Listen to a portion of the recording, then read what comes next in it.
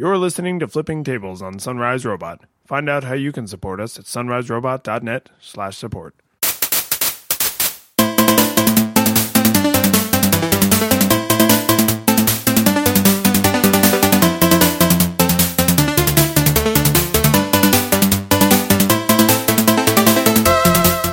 Welcome to Flipping Tables, episode 126. I'm one of your hosts, David Lyons. And I'm Michael Edwards. And I got to do a bit of covering my ass and also complaining before we get to any of the actual show, which is, as we record this, it is the evening of July 3rd. And if you are a U.S. listener, you know that means that for days now, morons have been exploding things in a heavily suburban area, because why wouldn't you do that? So I'm not an anti-American. I'm not even anti-fireworks. I actually love fireworks with a burning passion. But anyone who would come into my neighborhood to set off fireworks, they either know someone who lives here or they live here. And they know that everyone who lives in this neighborhood because it's all families like mine. Young families with young children. Which means stop exploding things where my children are trying to sleep. Like, it's not just me. Every other freaking house on this block also has young children that by this time of night are in bed. So, you're such an old dad now. Oh, God, I hate it because I love fireworks. I absolutely do. And these people are making me hate them, and that's not right. They should not be taking away something that I love. So I bring that complaint up to say this. If throughout the episode you hear some obnoxious popping in the background, that is what it is. It is my country celebrating how great it is by lighting the sky on fire. Well, there was a good fake Johnny Ive about how it's easier to use 3D touch if you still have fingers remaining. So to be careful out there. That is a good one. You know, every once in a while, he really knocks it out of the park. But you have a Comcast thing to follow up from my Comcast thing. Yeah, so it turns out that whenever they want, because they own the network, they can kind of just make your hardware obsolete. So when I moved to Denver, so I'll admit, up front that my cable modem is not the brightest crayon in the box anymore. But I made sure when I bought it that it was DOCSIS 3.0, that it was like one of the best cable modems you can get, because I didn't want to have to think about it ever for as long as possible. And it turns out this month the time was up, and Xfinity would no longer let my modem reliably connect. But this is the weird thing. It wasn't just like suddenly the internet never works. It was like sometimes it works for a few minutes at a time, and then it goes yellow, and then I'm like, what the hell is happening? Why am I not online? Is my tech actually failing? And so eventually, you do all the usual tech shenanigans. You unplug things, you plug them back in, you try resets and all kinds of things. And eventually you go, unless there's just some problem that I can't discover through these steps, then there's something else going on. So I finally decide, okay, I'm going to call Comcast, which is always like this, all right, fine. So last resort, though. You're just like, fine, okay. And we go through the steps, and like most tech support situations, there's a little bit of stupidity before you finally get to at least some sort of action that's going to fix it. And so they're like, I told them exactly which modem I had. I made sure they knew it wasn't one of their rental ones. And they're like, okay, you need to press the hardware, firmware reset. We want to go factory default on this thing. And I'm like, cool, I'll go find a paperclip. Let's find this reset button. Okay, I don't see it. There's no hardware reset button on my particular modem. And then they send me a Google image results link that shows the backs of modems that are different modems. And I'm like, no, I understand what a reset button is. Mine doesn't have one. And then, so I find out that you have to go in through the router, like the 192.168 nonsense. And there's actually a software button to do the factory reset, but there's no hardware one. That doesn't work, so it was just an entire wild goose chase of nothing. And then, an hour into this chat session, the agent is like, oh, BT Dubs, I just found out your modem's EOL, end of life. I'm like, well, isn't that the first thing you check when someone's having a modem problem and they tell you what modem they have? But apparently not. So I'm like, oh, and I'm like, at first I'm like being a little cranky. I'm like, how recently was it EOL? Because my internet was fine last month. But then I'm like, it doesn't matter. Like, the moral of the story is I realize my modem's from 2011. Even though it's DOCSIS 3, there's probably tons of other advancements to how modems work. And one of the ones I was reading about while I was like trying to justify and not feel awful that I have to drop $100 on a new modem is apparently newer modems do a lot better with like basically grabbing all these different channels at once and figuring out which one is the least congested or spreading out the load across them. And so I had heard of Wi-Fi routers that did that, but I didn't know, but it makes sense that cable modems would do that. So that's my story. Yeah, and I have unlimited respect for you trying to spin that so positively. But I am curious, do you happen to know the model number off the top of your head? Of my old one or my new one? The old one.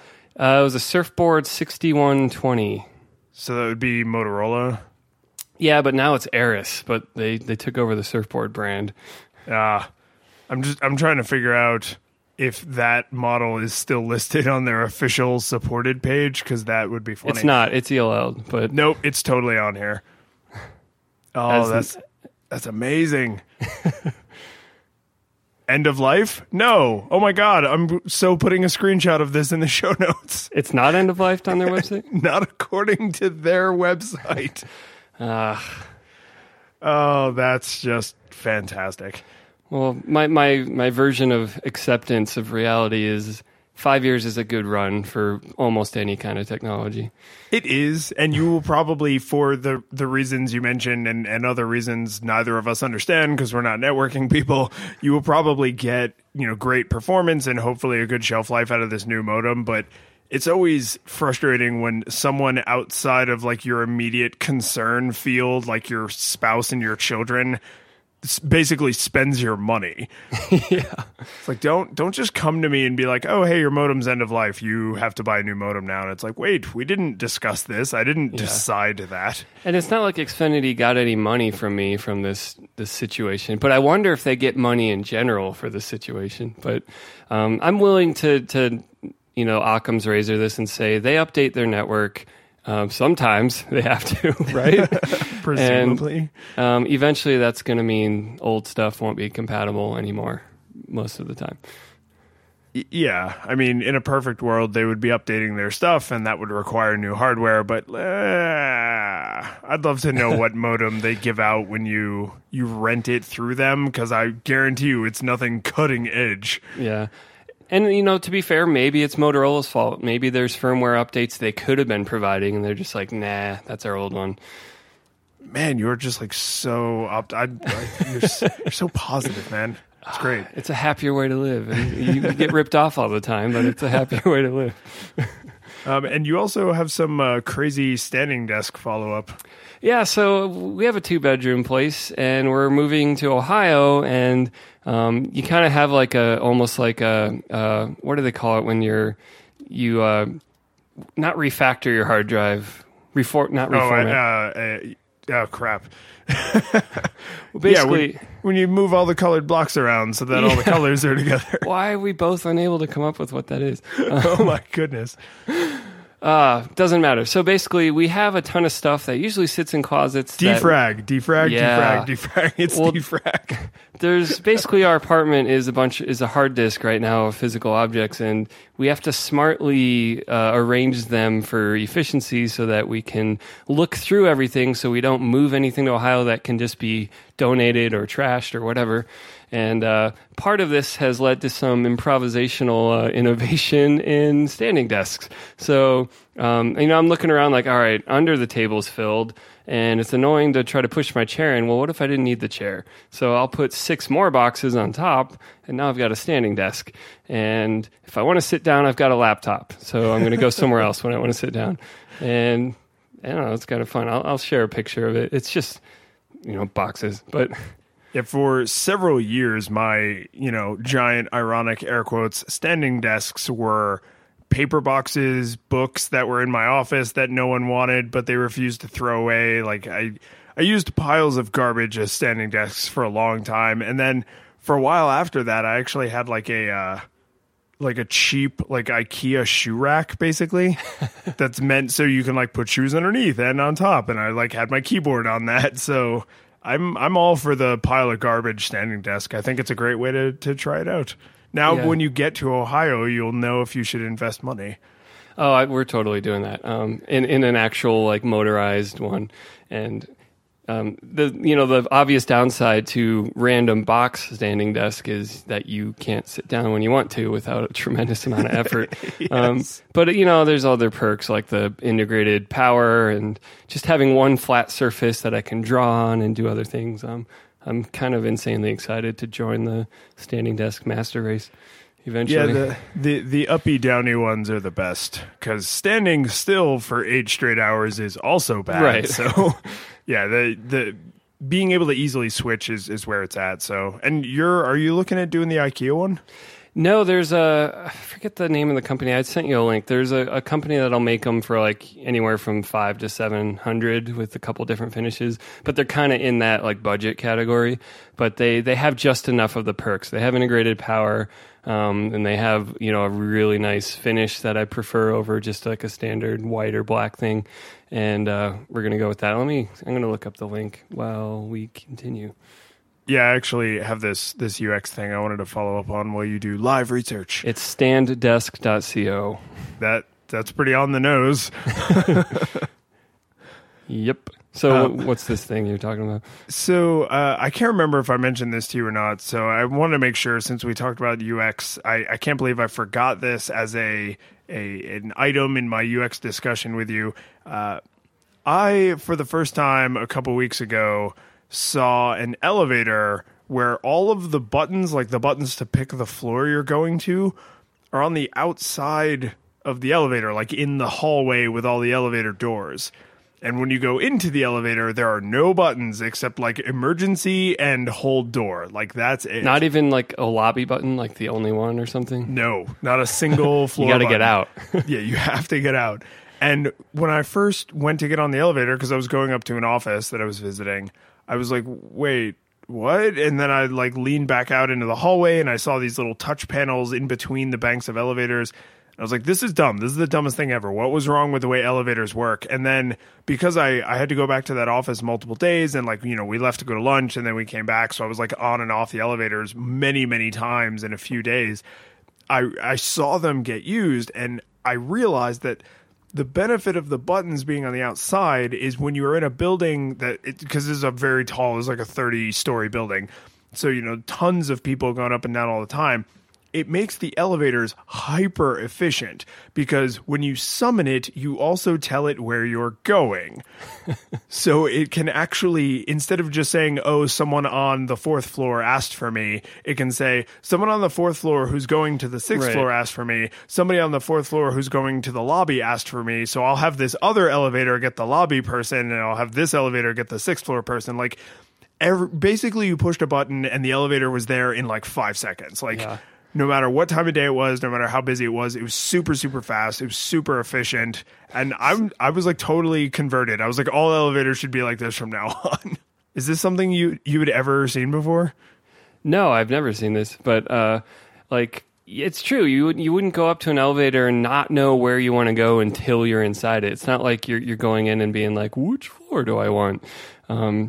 You can presumably, like, there's nothing about stepping into an elevator that gives you more information about where you're going. So it makes sense that the buttons can be outside. And like you said, the single action of saying, hey, I need an elevator and hey, I want to go here can be one action instead of two. That is kind of astounding that we don't have that. Yeah. I kind of geeked out over it. So I was like, oh my God, have you guys ever seen elevators like this? This is amazing. And, people some of them who had worked in like large office buildings before were like, oh yeah, this has been around for a while. This is becoming more normal, especially in new construction. And then other people who've always worked in smaller office buildings or not ever worked in an office building like myself, I would share this with them and they were like, that's amazing. We should totally do that everywhere. But I did notice that most people have the same reaction whether they're seeing it or hearing about it, which was the first time they were like, buttons on the outside, that's stupid, because it's just so contrary to the way we're used to using an elevator. And some brilliant person or group of people had to figure out like, no, it'll be way faster. Yeah. Well, I also wonder if the reason it wasn't this way before is because they had to put all the smarts and intelligence on the elevator itself.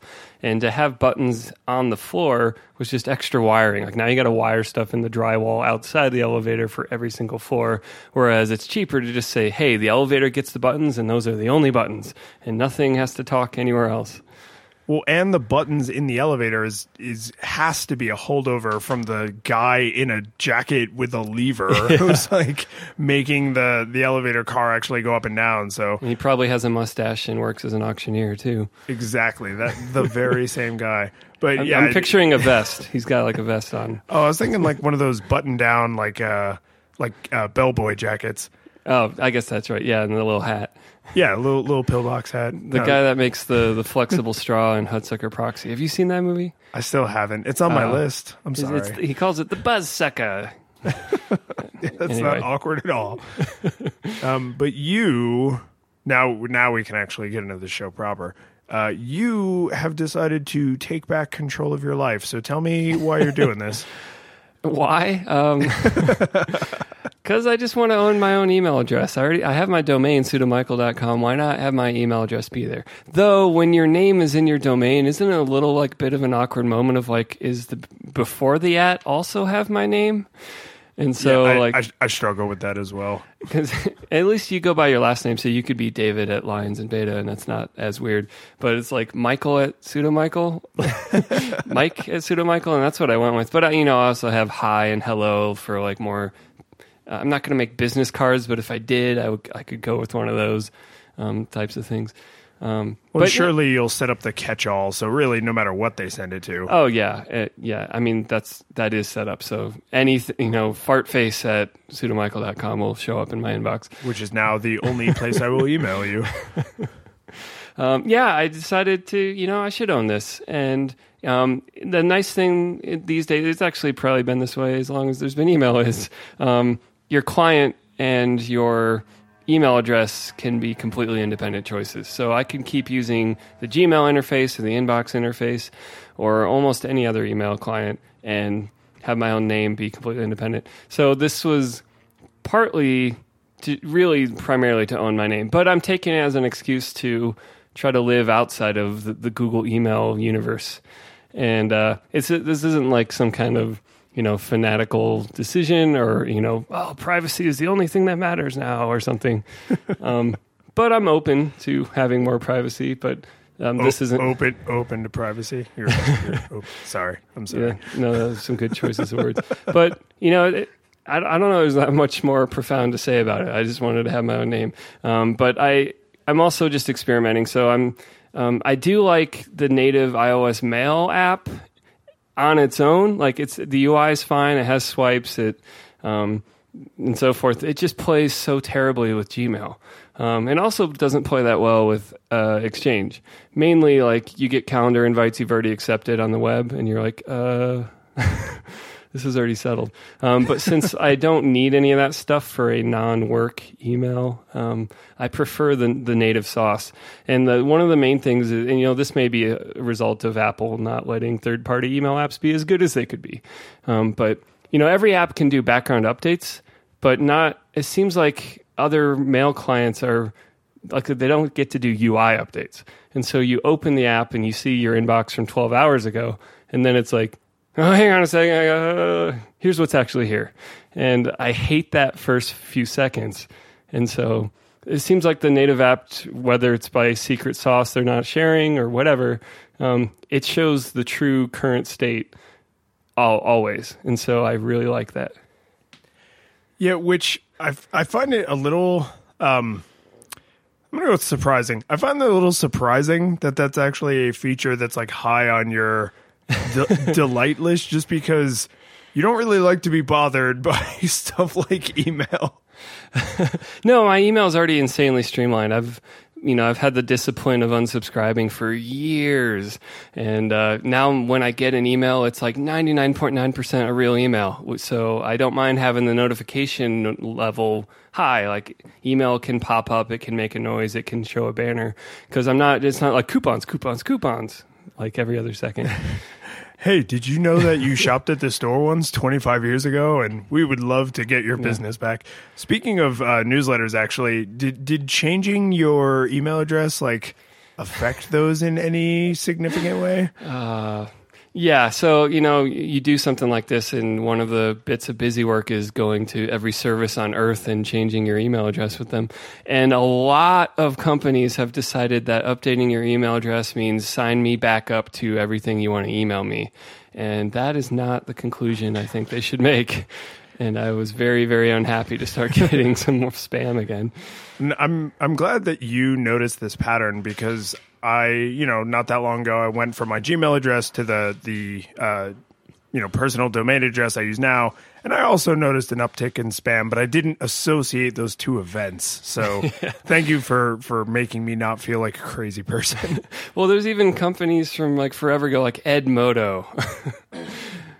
Have you ever heard of Edmodo? Isn't that like an alternative LMS?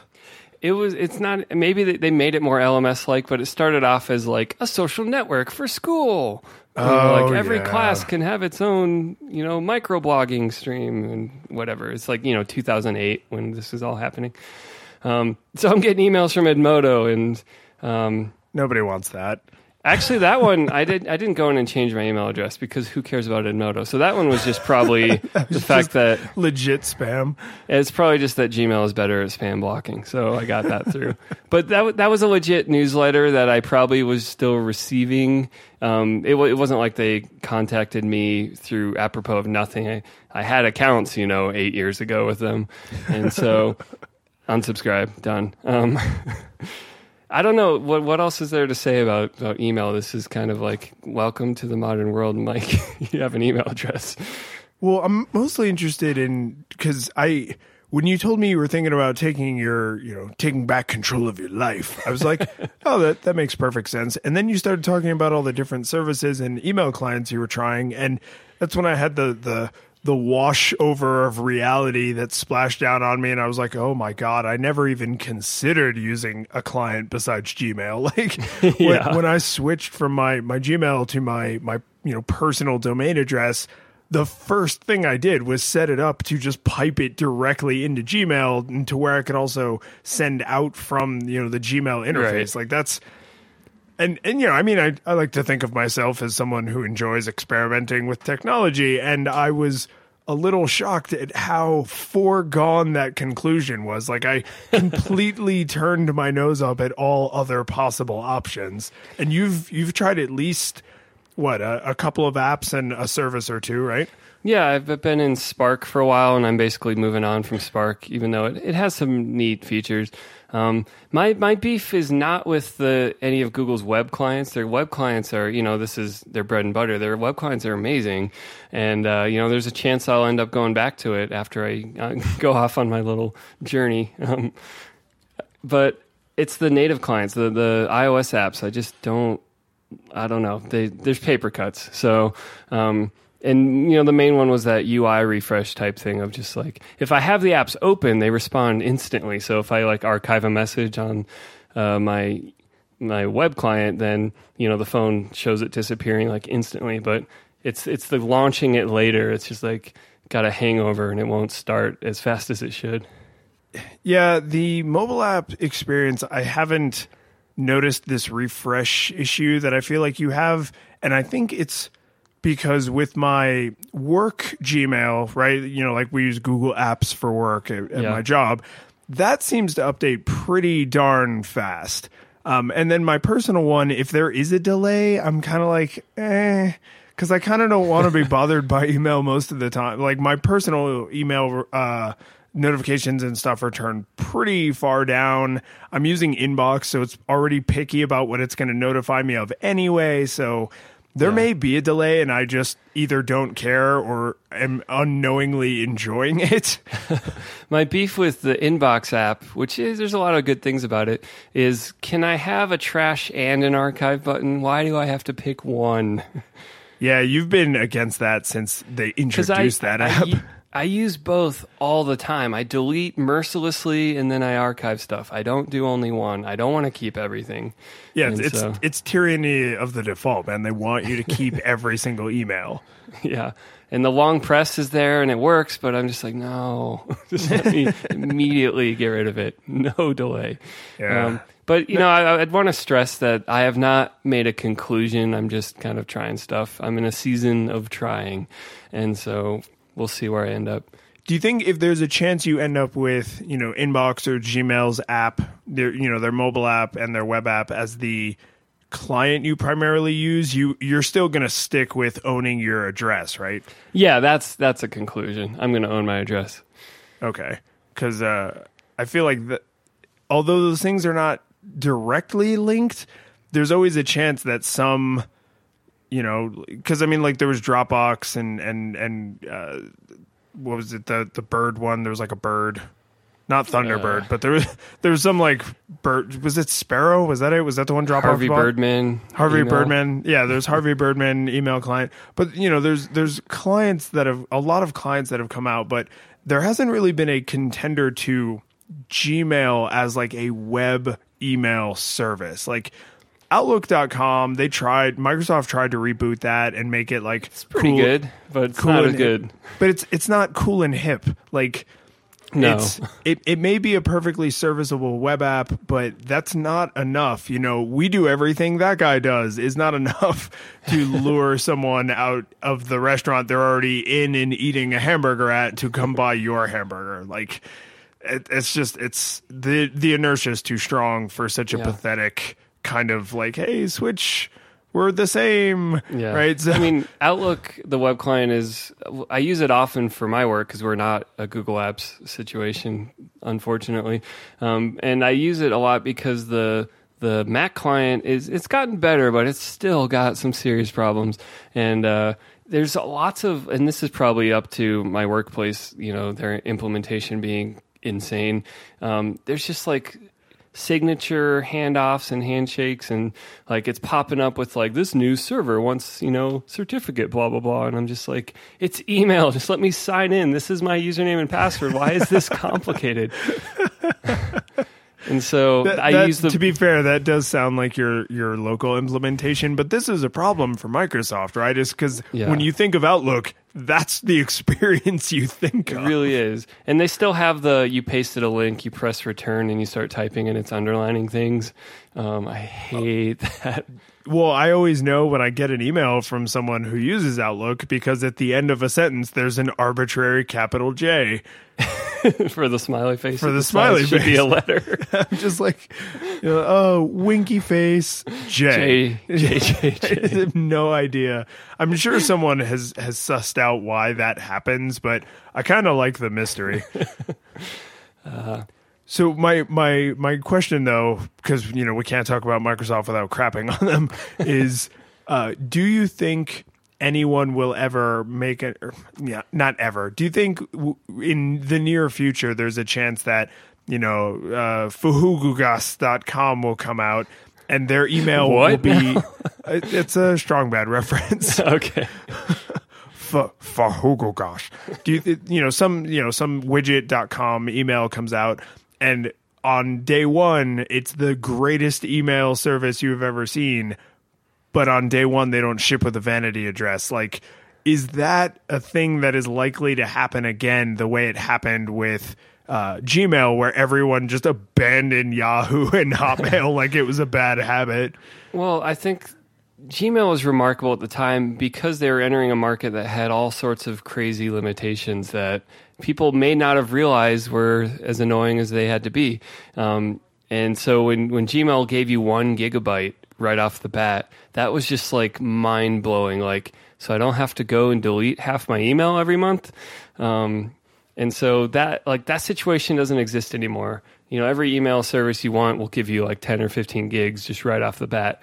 And unless you're Apple, then you give them 5 gigs. And then, but it's a different world. And I think email will not be disrupted by a new email. It'll probably, suffer from all these proprietary chat platforms that everyone will keep using and stickers and all this crap that's happening.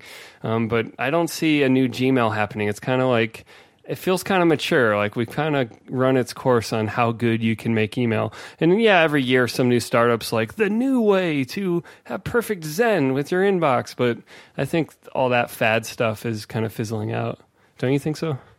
I do. I think that's a really good assessment. And I also think that I want to use my own email address with your service would be considered like kind of table stakes at this point. Yeah, absolutely. So if widget.com email comes along and you're like, oh, cool, I'm going to connect, Mike at sudomichael.com to that. And then they say, oh, you can't. Then you're just be like, well, I guess I'm not going to use this service. Your UI can't be that good. Yeah, exactly. So, and email is one of those, what's the right term for it? Is it disintermediated? Or distributed, disaggregated, decentralized. Like nobody owns. It's defragmented. It's defragmented email. Nobody owns your email, man. Like you can't own an email. So if somebody comes along with a super proprietary service and says, "Oh, our emails can only talk to," it's like AOL.com all over again. Like our email can only talk to our email. That's what Facebook tried, and it didn't work. Well, and it's not. It's arguably not email. It's just a messaging service. Yeah. So, yeah, I think you might be right. I think MySpace banners are coming back. They're making a comeback.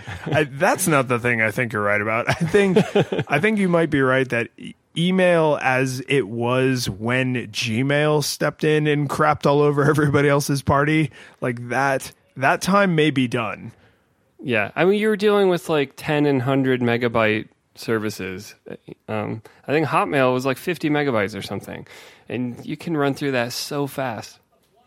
Well, and especially even in 2005. Once you see them side by side, that's the problem, because I don't remember a single time as a young man ever being like, oh, my Hotmail inbox is filling up. But then when I got a Gmail address and I was like, oh, I basically have unlimited space. I have functionally unlimited space. And then I would go look at my Hotmail address, which, I still maintained for years afterwards. And I'd be like, oh, there's only 50 megs, but this one has like 1,000 megs. Like you can't, once that seal is broken, it's broken forever. Well, and before mobile devices were good and Dropbox was a thing and, all this cloud syncing was possible, emailing yourself stuff was one of the easiest ways to move stuff. And so Gmail was basically enabling that en masse. That's true. And I wonder, it seems like emails have always had a relatively small size limit on attachments. Do you think 20 megs? Yeah, I think it's 20 or 25, but do you think that's a limitation of email as a protocol, or is that a limitation of email clients because they were like, no, we're not going to let somebody send you a 500 meg file? I don't know. I mean, it's email as a protocol is pretty old, so it's not unbelievable that they weren't thinking people will send gigabyte logic files around to each other. Yeah. We're turning this into an email episode, but that's fine.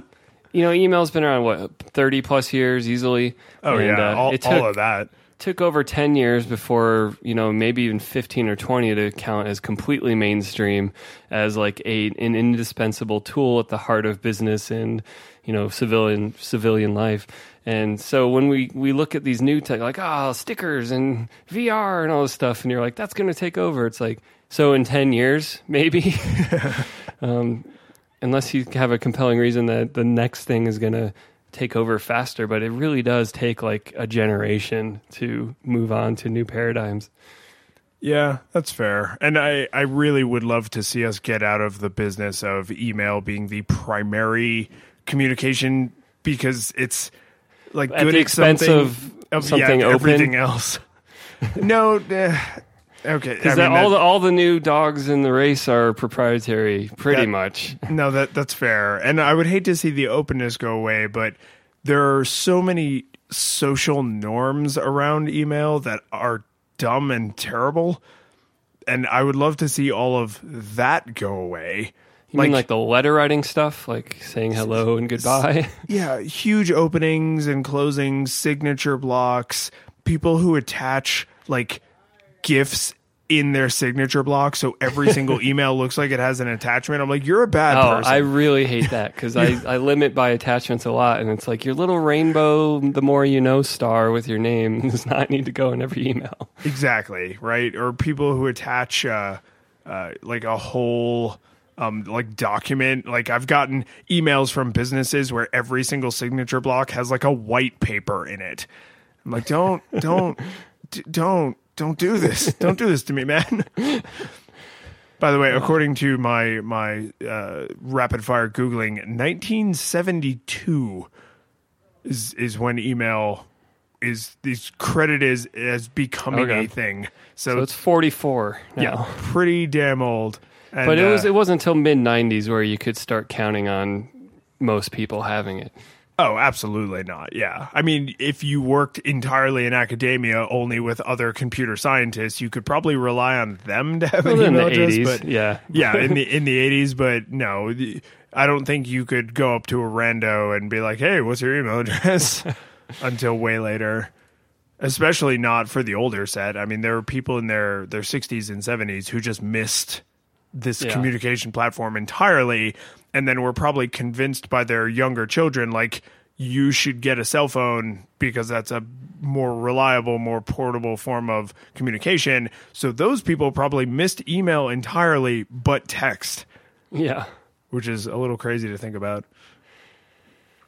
So Apple and Skype. I wrote Skype, but we mean Spotify. Oh my God, you did. And I'm just exhausted. That's not even... What would Apple and Skype even fight about? Like, I don't know. Multi-person video chat, FaceTime. Yeah, I wish Apple would come out with super ultra reliable distributed FaceTime because Skype has been an utter bitch lately. But it's still the best thing there is. Apple and Spotify are having a little tiff over their streaming services. And you know it got serious enough because Apple legal publicly responded. Yeah, that's when you know the S has really hit the fan. But I know only the fringe details of this, so can you before I start flipping out all over it, can you make sure I'm up to speed? Yeah, so the basic thing is that Spotify is raising a public stink about Apple's 30% cut on stuff that sells through the App Store.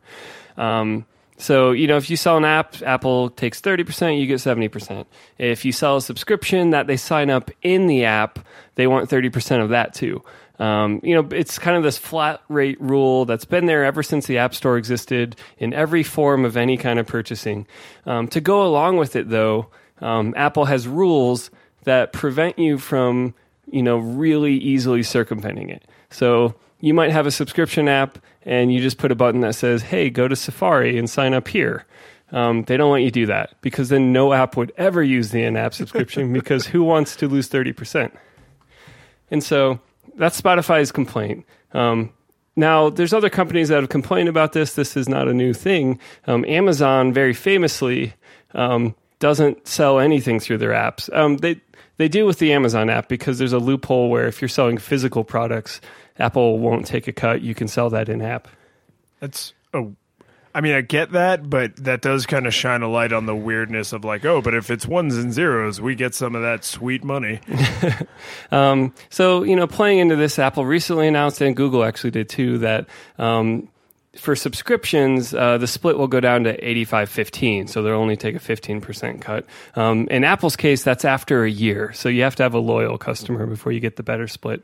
So Spotify didn't take Amazon's route. So if you have Comixology or Kindle or the Audible, any of those apps, Amazon's apps are just weirdly, mysteriously quiet. They don't mention that you can buy things because they're not allowed to. And they don't want to give up 30% because Amazon's a low-margin business and they can't do that. And so they're just apps you sign into and you can see stuff you've already bought. What Spotify did is they shipped an update that said, hey, what's your email address? And then person puts in their email address, and then they get an email that says, sign up here. And Apple said... That's tricksy. That's clever. And Apple said, we see right through that. You're just... Yeah, you added one more hop, but you're just circumventing our rule, so we're going to reject that update. And then Spotify went to the press and said, see, isn't Apple completely evil? Why are they doing this to us? They're being anti-competitive, blah, blah, blah.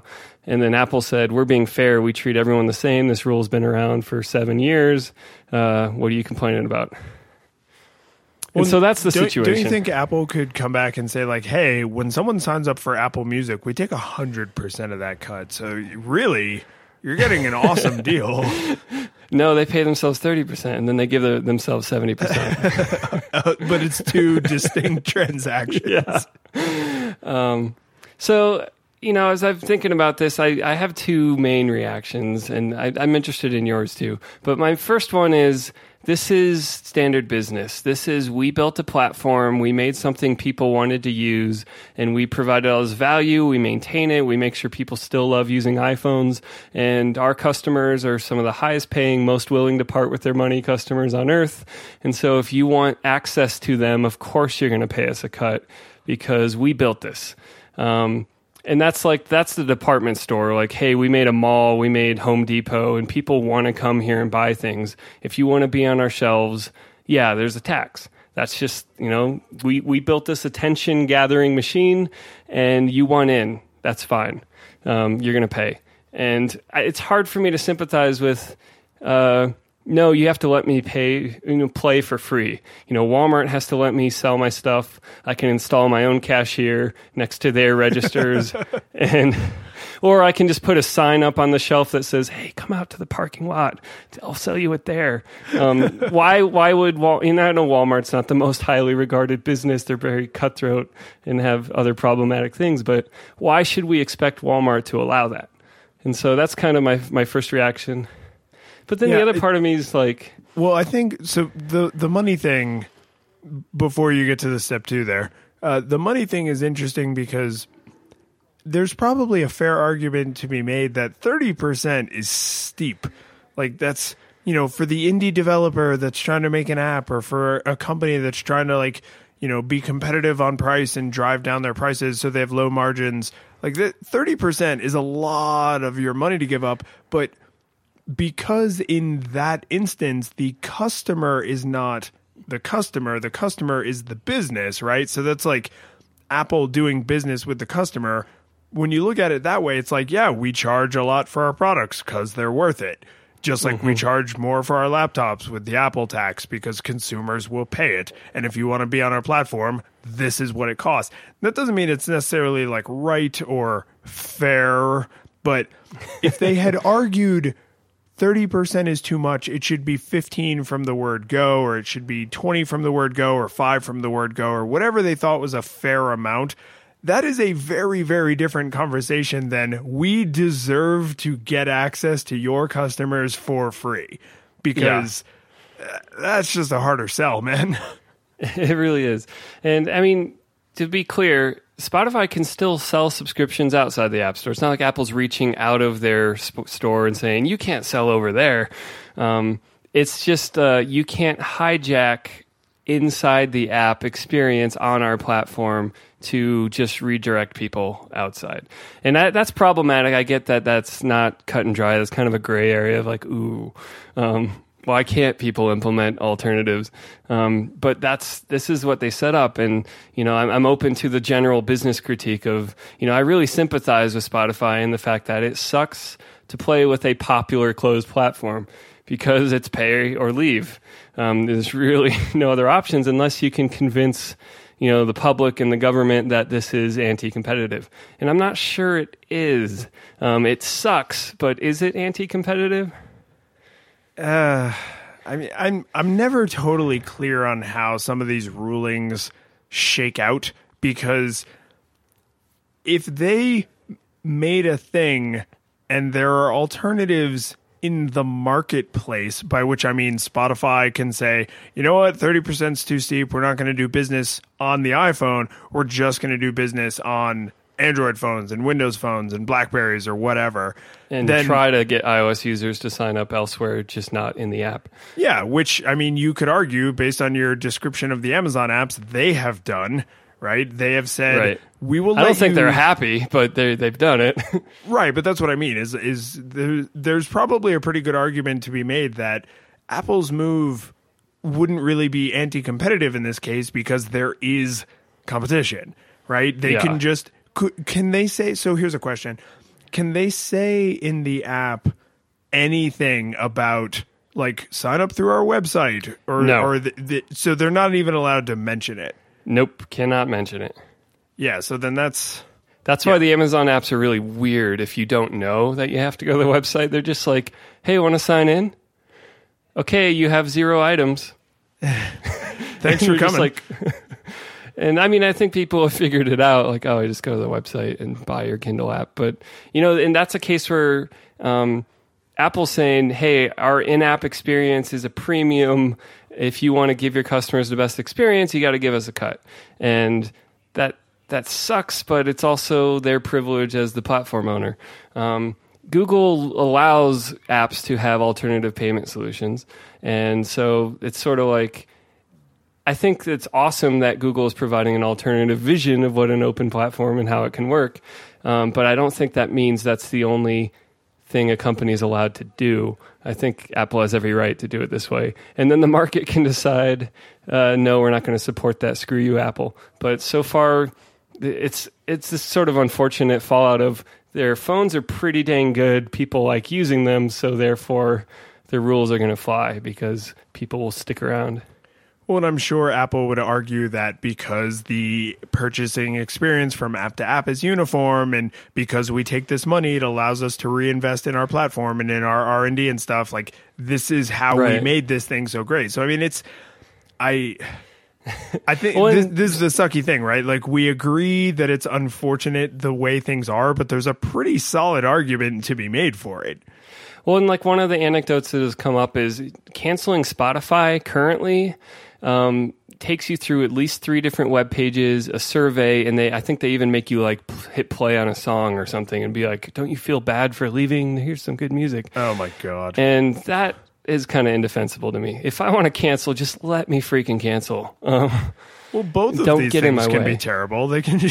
It's true. They get to be terrible together. That's one of the things that, you know, if I imagine a future where I'm going to be subscribed to lots of software, if this is going to take off as a business arrangement, I like the benefits of Apple's approach because I can go to one place, I can cancel, and that company can't do any Comcast level shenanigans with charging me anyway or anything. Like, that's where Apple's a benevolent middleman, and you're just like, you're costing these companies more to run their products on your platform, but at least I benefit. Yeah, no, I think we're seeing eye to eye on this. What I do find fascinating, and Spotify may share these numbers, they may not. So, you know, you've been following the story more closely. Let me know if they revealed any of this. Is if Spotify is making a big stink about this, that makes me suspicious that most of their new customers are coming from mobile. And so they see this as like a threat because on the web, they completely control the web experience. In the desktop app that they make, they completely control that because it's going onto an open general purpose computing platform. But on iOS devices, they don't own the platform, they don't own the experience, and it's not an open general purpose computing platform. So if more and more and more customers are signing up through the mobile app as their primary method of use of Spotify, or worse, their only method of use of Spotify, like maybe that's why they're being aggressive on something that definitely did not catch them by surprise.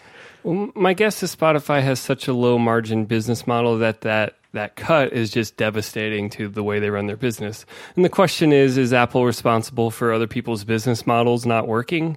I think on a huge level it would be a problem if every app developer was unsustainable. I think they have to address that. But to have one off and be like, oh, so sorry it didn't work out for you, Spotify. So there's some interesting juicy gossip here. In Apple's official response, they revealed how many downloads Spotify has gotten through the App Store. So let me read this. They said, I'm surprised that it's in the agreement that that's information they can release. No, I'm not surprised. I'm kind of surprised they did it, though. Well, they did it to argue that Spotify has benefited enormously from the App Store, and so basically quit your complaining. They're saying, so here's a quote, "There can be no doubt that Spotify has benefited enormously from its association with Apple's App Store. Since joining in 2009, Apple's platform has provided you with over 160 million downloads of your app, resulting in hundreds of millions of dollars in incremental revenue. That's why we find it troubling you're asking for exemptions to the rules we apply to all developers," blah, blah, blah, blah, blah. Yeah. So they're basically like, hey, you've been insanely successful because of us, so stop your bitching. No, this is tough because this is almost like and it doesn't have value. Like, hey, our platform is so good and full of the right kinds of customers for your product that, of course, we're going to charge you for access to them because we provided value to your business. Well, doesn't this totally sound like as long as you live under my house or under my roof, you'll live by my rules, like kind of an argument? Because Spotify has every right to... Spotify has every right to say, like, well, we don't want to live by your rules, so we're not going to live in your house. And Apple's like, go ahead. Here is literally a spreadsheet outlining all of the benefits of living in this house. Now, if you really want to go, get the hell out. And I mean, Apple will also lose revenue if Spotify left or if people weren't subscribing directly through the iOS app, but they'll survive. Spotify will die. Is Apple really hurting for money right now? No. But I mean, I admit the anti-competitive stuff is a little gray, but I think even though physical analogies are dangerous, the department store analogy really holds up pretty well as far as I can tell. And so unless you're going to find a way to say businesses that build brick and mortar department stores can't charge companies for access to their shelves, then why can't Apple do that for their App Store? Yeah, I agree with both of those things. The physical metaphors are often shaky, but this one seems pretty solid. And I wish they had used their might to argue for not we shouldn't pay you, you deserve to be paid. Obviously, you're providing a service. We just are getting gouged over here. Like by charging 30%, you are making it impossible for a low margin business to exist on your platform. Please try and work with us here. But that's not what they did. They came back and they were like, "Meh." And Apple was like, dude, don't. We have the whole spreadsheet. And maybe pay artists more. Well, I guess they can't afford to do it. I really think Spotify do you think that's going to be the next round of this, which is going to be like, well, we would totally pay artists more, but Apple is just gouging us? Well, there's an easy answer is no, the record labels are gouging you, and they're not paying artists well. And so don't bring that illness over here and try to say that we're the ones with leprosy. Don't come over here with your arms all hanging off at the shoulder. It really is, though. Like, I think Apple has to care if every business is unsustainable with their terms, then they got to fix it. And I do think the subscription level stuff, there's a lot of low margin businesses, whether it's publications or some other things, that 30% margin is just destructive. Like, you just can't survive giving 30% away. But as long as the majority of business models still work, does Apple have to care about one-off, sorry, your business didn't work?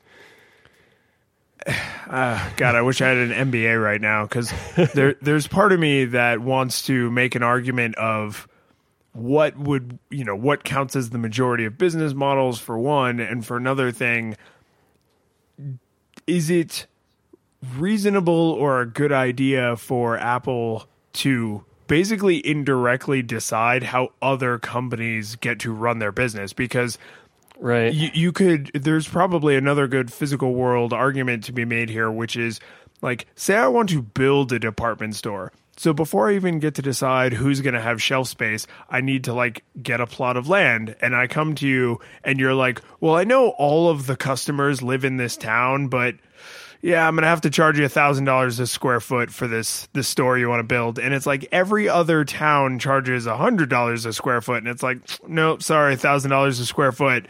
It's like, well, now either I'm not allowed to be in business because you have willed it so, or I have to completely rethink everything I'm doing.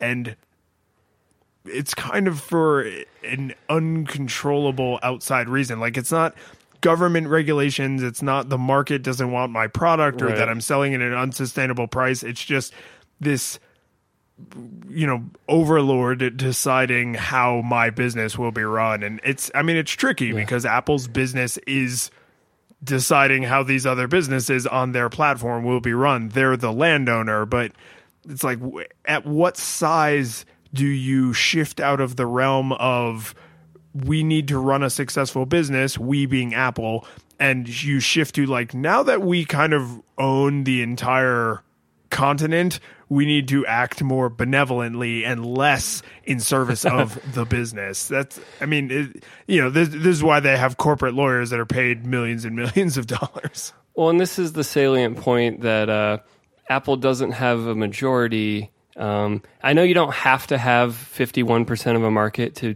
be in trouble for anti-competitive stuff, but they can always go, Android has way more market share, shut up, to regulators. And I don't know if that'll work forever because, you can still get in trouble for being anti-competitive even if you don't have that majority. But I think that's the reason most people aren't getting crazy angry about it. They're like, iPhones are like 20 or 30%, or I haven't even checked recently.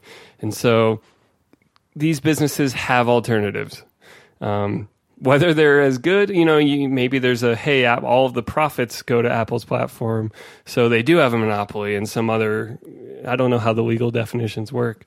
And I don't want to just sound like an apologist and be like, oh, Apple does what Apple wants. Sorry, deal with it. Like, I really sympathize with Spotify that 30% is a lot. But I guess the context matters because I wonder how much of a cut selling software in stores. I've read a number that like as much as 50% was just siphoned off to other parties, the store and other places, and so in a way, digital software is a lower cut than it used to be. Yeah, and Spotify is definitely in a unique-ish position because not only are they in a low margin industry, period, but they're in like the most volatile, contentious. Every single person involved in the chain is like grabbing for every dollar they can get. Like, no, even the movie industry, like TV and film, I don't think is as cutthroat as music has become in the era of streaming services and post Napster and the iPod and MP3 players and things. Like, it's just, it's totally gone to crap. I mean, way better than I do being a musician who's people still pay for movies. I know it's also shrinking and maybe it's going to be just as insane as music before you know it, but people still pay for movies and no one wants to pay for music anymore. And so that's why the dogs are hungry and they're starting to look at each other like, I might have to eat you. Yeah, it's the next, like, I don't know, 10 to 20 years is going to be really interesting in the music scene to see, like, is there a downturn in the number of like live shows because only big, huge, famous bands can afford to do a live show? Or is there a super uptick in tons of small, like, indie shows? Like what we would have thought of as indie music now just becomes music because labels are like finally defeated. They've been starved to. Yeah, I mean, this is such a tumultuous time for the music industry because of companies exactly like Spotify that who knows what direction the market will be going when it comes out of this, like, Hanna-Barbera style cloud of dust and fists flying in every direction. It could be way better, right? I mean, that's me being very sunshine and rainbows. That's not the most likely way for this to go, but it's not obvious that it's going to be a continuation of the status quo. In fact, the status quo is already almost totally gone. Well, I mean, other people have covered this in much more detail elsewhere, but the fake scarcity of media is just like digital is just completely destroying that, and it's at the heart of all this. We've seen newspapers and now music and movies. It's been taking a while for the Titanic to sink, but no one doubts that it's happening anymore. And you're just like, you just can't, the old business models of, there's only one copy of that, sorry. Like, that everyone just calls bullshit on that immediately. Yeah, it's the kid on the corner in high waist pants selling Kindles with the day's news on it just doesn't have the same... Doesn't have the same kind of vibe to it. Like buy a new Kindle every single day. Extra, come buy a new Kindle. It comes in white now. All right, yeah. I think that's a profound. Buying a new Kindle every day is a good profound thought to end it on. You ready to wrap it up? Yeah, let's do it. So we did that weird thing where we super overcompensated for the show notes being frequently mentioned by not mentioning them at all. So you can find the show notes for this episode, as always, at sunriserobot.net/flippingtables/126 for the 126th episode of the show. Mike and I both love feedback. You can find us most easily on Twitter. I'm at Lions in Beta, and Mike, you are? At Sudo Michael, SUDO Michael. But if you want to actually engage in maybe some ongoing conversation, make it a little bit easier to connect with other listeners, then you should check out our subreddit, just reddit.com/r/flippingtables, and there'll be a link to that in the show notes as well. And if you want to support the show a little bit, there's a few things you can do. You can subscribe, right? That makes it easier on you. That also drives it up in the search results when there's more people subscribe to the show. If you want to do something a little bit more direct, but you don't want to spend any dollars, you can always leave us a rating and review in iTunes. That's a huge help. That helps people find the show. That helps them know it's a quality show. Or if it's something terrible we're doing, that's useful feedback as well. And then if you do want to go kind of that extra mile and pledge dollars, we do have a Patreon. And depending on the level you support us at patreon.com/sunriserobot, we can maybe shout your name out at the end of Flipping Tables or at all of the shows at Sunrise Robot. So with that, I want to give a special thanks to Matt Mariner, Sean Byrne, Benji Robinson, Apple Apologist Cunningham, Carolyn Kraut, Cliff Lyons, Ido Abramovich, Justin Edwards, and Joan Edwards. We love you. We could not do it without you. Hearts floating out of me. See you next week.